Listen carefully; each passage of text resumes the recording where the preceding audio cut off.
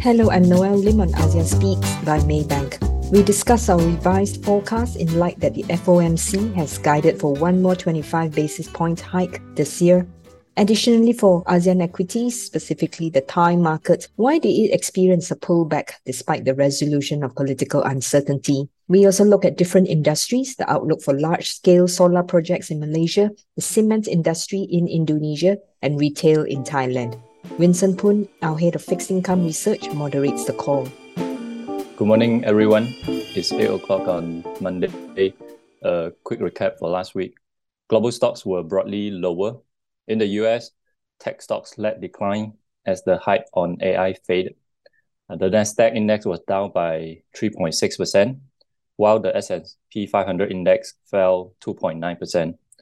US equities had experienced a major pullback since topping out at the end of July, with the S&P 500 having lost close to 6% since then. Other key markets also traded lower.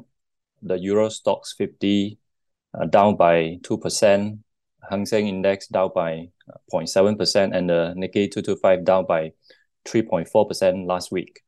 In ASEAN, however, it was a mixed bag. Singapore's Straits Times led decline, falling 2.3%, but Indonesia and Philippines stock indices managed to post small gain. Government bond yields generally went higher. The 10-year US Treasury yield crossed 4.5% before falling back to 4.43 on Friday.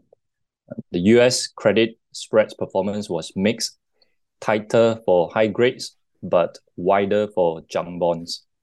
It was a busy week on central bank meetings. All kept interest rates unchanged, including the Fed, the Bank of England, the Bank of Japan, Philippines BSP, and also Bank Indonesia. But there was a small hawkish surprise from the Fed because the FOMC continued to guide for one more hike this year, and both the median for 2024 and 2025 were also revised higher. Later, we'll have Harbin to comment on this. But on the other hand, the Bank of England decision delivered a dovish surprise because the UK base rate was maintained at 5.25% when the consensus expected a hike. In the UK, the latest survey of Purchasing Manager or PMI index by the S&P Global pointed to a contraction, and economic activity is fast losing steam, led by the services sector. The survey showed an abrupt turn in employment condition as private sector companies are cutting staff at the fastest pace since the pandemic. In China, the renminbi traded slightly weaker versus the dollar to 7.3. It was reported that Country Garden missed a coupon for its dollar bond again last week, although there is still a 30-day grace period.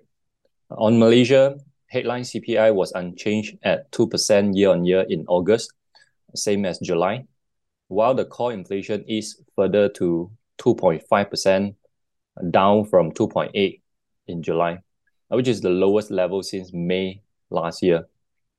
Malaysia's external trade was still sluggish, with a larger year-on-year decline of close to 20% in August, but trade surplus remained healthy at about 17 billion.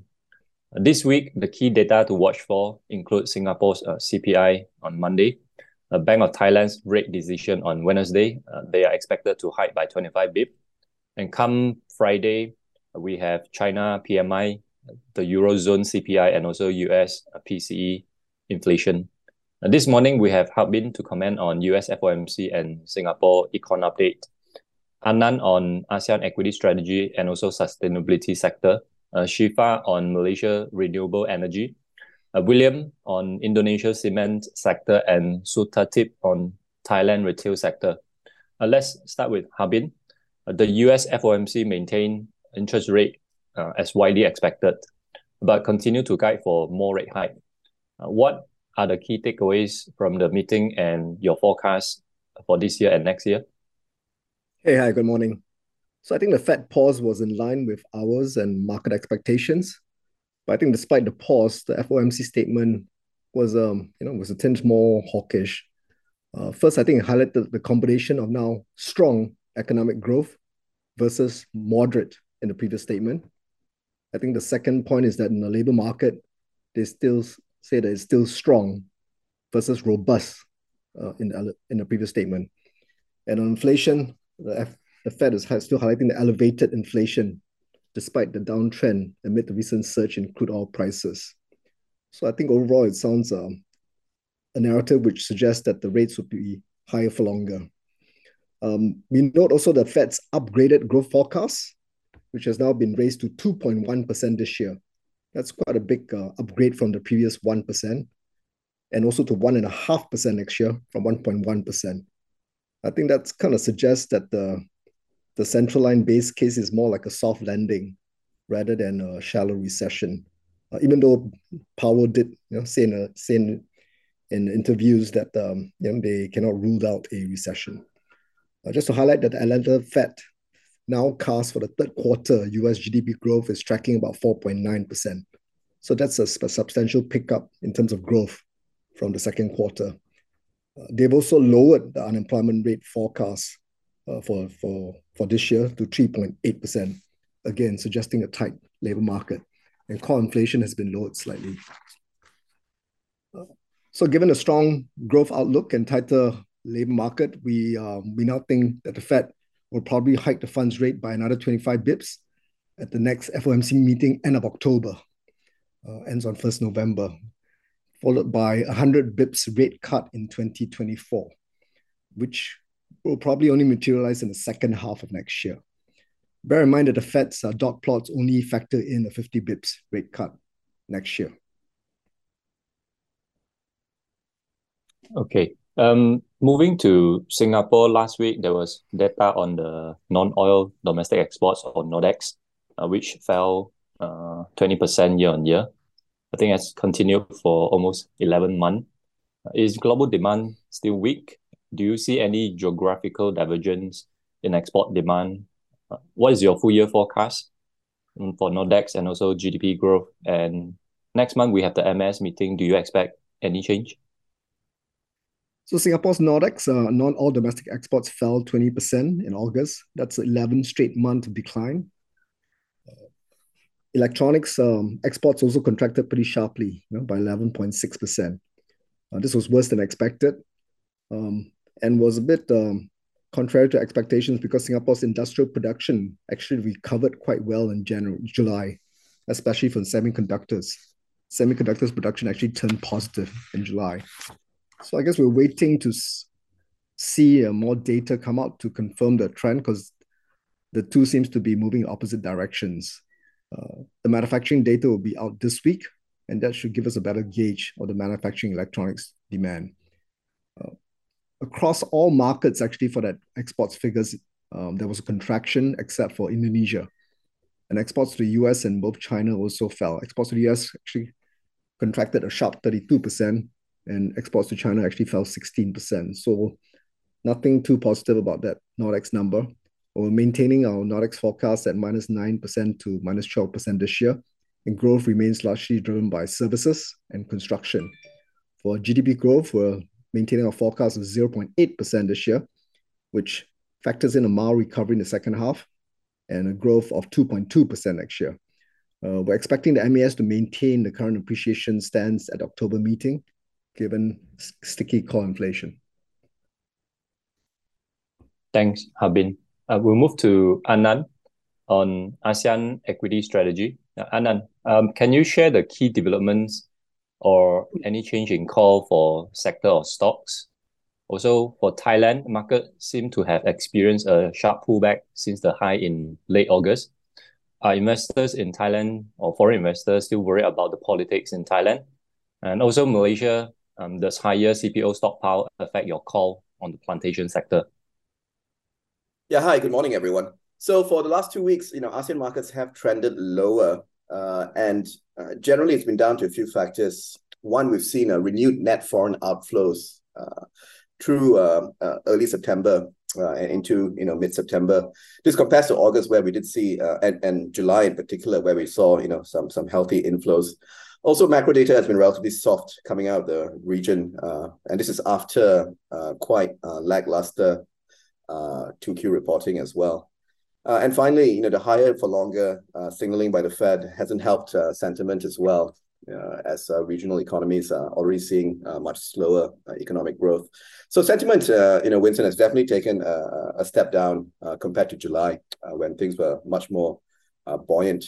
Nonetheless, retreating stock prices do give us opportunities to upgrade on quality stocks. One good example is the Indonesian cement sector, where we have initiated coverage with an overweight rating, and we have buys on both Cement Indonesia as well as Indo Cement. We've also upgraded to buy in other areas. Thai REITs, we've upgraded to positive as well. Top pick being CPN REIT. The yield on that stock is amazing. It's about 10%. So definitely worth looking at. And there's some other REITs in Thailand as well, which yield close to 10% as well in that report. I've also upgraded banking stock, BBNI in Indonesia, renewables plays Solar West in Malaysia, as well as Genting Plantations in Malaysia to buy as well. So you can see that we are taking this opportunity with markets pulling back to raise some of our ratings. On your second question on Thailand, Chuck has given quite a good sort of explanation for the current unexpected softness in ASEAN Plus, if you read the Thai paragraph here. As you can see from the title, Unexpected Market Doldrums, we acknowledge that it is not expected to see the market so weak, as politics really should be in the rearview mirror, and earnings outlook should be better due to government stimulus. However, Chuck was on a roadshow in Singapore, and some of the feedback was quite cautious. Still some investors worried about political stability. Also policy implementation, particularly the government budget that's upcoming. As well as the short-term nature of the key policies announced thus far, such as the subsidies for energy use, which is really quite negative for the market because there are a lot of listed energy companies which are negatively affected by that kind of blanket subsidy being given by the government. I would also take this opportunity to show the contrast here. Thailand is going with very short-term stimulus measures by the government without really talking about the longer-term structural issues or plans, compared to Malaysia, which is exactly the opposite. Otherwise unveiled a bunch of long-term strategy policy announcements like the energy transition and a new industrial master plan. But we're still waiting for short-term policies like GST and subsidy rollback. So you can see the contrast, but definitely the Malaysia plan appears to be getting a bit more traction with clients compared to the short-term Thai plan at this point. And to finish off, on the quarterly ESG update, which we published last week as well, it's mixed news. If you are an investor, then you may be a little bit concerned because global fund flows remain quite sluggish. You can see in figure 1 here. Into sustainability related funds, still positive, but still quite sluggish. But the point we would make is, if you look at the underlying data, AUMs under management are increasing. Actual investments in transition technology are increasing. And two major turning points appear to be on the horizon. One is, fossil fuel usage is expected to peak before the end of this decade. So that's a historic turning point because it has increased year on year for the last century, without fail. And the second thing is, if we look at the data on figure 5 here, green bond issuance for the first time has eclipsed or overtaken issuance for fossil fuel related projects. So green bonds, which are for environmentally friendly projects, are now bigger in terms of size than for fossil fuels. So we have reached a turning point, and this report really stresses that, as well as the key policy measures like the Inflation Reduction Act in the US, carbon border tax in the EU, and what the regulators are doing at a global level to standardize disclosures. Everything is heading in the right direction to accelerate transition. For Malaysia, we are also on the bandwagon. Obviously, you can see the policy announcements, NETR, New Industrial Master Plan, Madani, all have a very heavy sustainability focus. We also track risk ratings by Sustainalytics for Malaysian stocks, and it remains broadly very positive. If you look into the report, you can see all these green boxes here mean that scores are improving. The stocks that stand out, CETOS, Aeon, Sunway, but also mentioned Vitrox in there as big improvers year to date. And finally, our 15 top ESG portfolio continues to outperform the market as well as MSCI Malaysia. So I get to keep my job for a little while longer with it. Could you also remind us your forecast for Malaysia KLCI index? Sure. So when you guys look at the ASEAN Plus, you'll see on page 4 all the index targets for all the ASEAN countries by the respective heads of research. So this index target for Malaysia, 1520, is what we haven't changed that since the second half strategy outlook report in July and even after the 2Q reporting.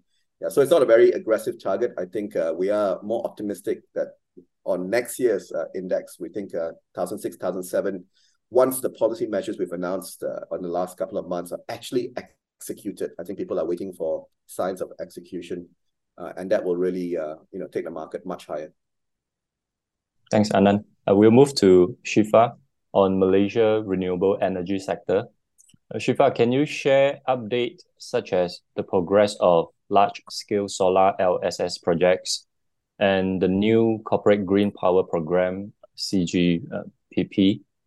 How is the government going to achieve the 70% renewable energy target by 2050? Do we get more clarity in terms of the roadmap ahead? Hi, good morning. The Energy Commission (EC) had recently released the progress of large-scale solar (LSS), where 57% of the projects are completed as at second quarter 2023. To date, 2.4 gigawatt of LSS projects were awarded, where 1.4 gigawatt are operational. The remaining of LSS are still in progress, which we expect mostly to complete by end of this year.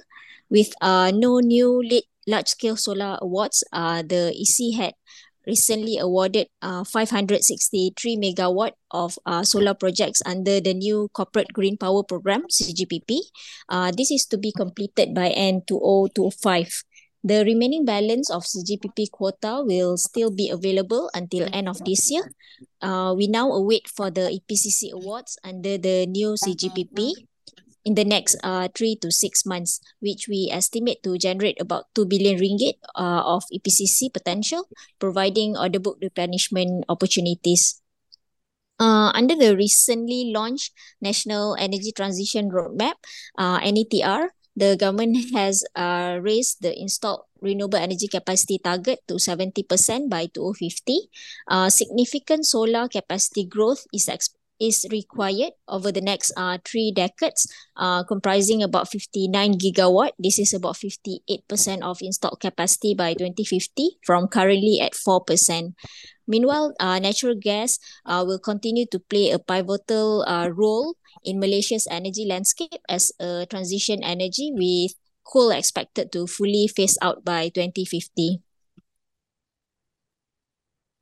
Do you see any stock opportunity in the sector, and what is your top pick? Hi, yes. The EPCC players like Solarvest, Saipak, Pekat, and Samaiden will continue to benefit from this. And my top pick sector is Solarvest, with strong project pipeline to replenish its order book while also expanding its own solar assets. Okay, thanks, Syifaa. We'll move to William on Indonesia cement. William, you initiated coverage on the sector with a positive outlook. What are the rationales? How much room for growth do you still see in the sector, and also your forecast for Indonesia cement consumption? Hi, thank you, Winston. We believe the Indonesian cement sector will be a growing sector in Indonesia. This is due to the reviving property sector, increasing infrastructure budget, and also the growing Indonesian economy. We expect these factors to result in growing domestic cement demand, where we forecast around a 3.2% growth year on year to 65 million, 67, and 69 million tons for 2023 to 2025.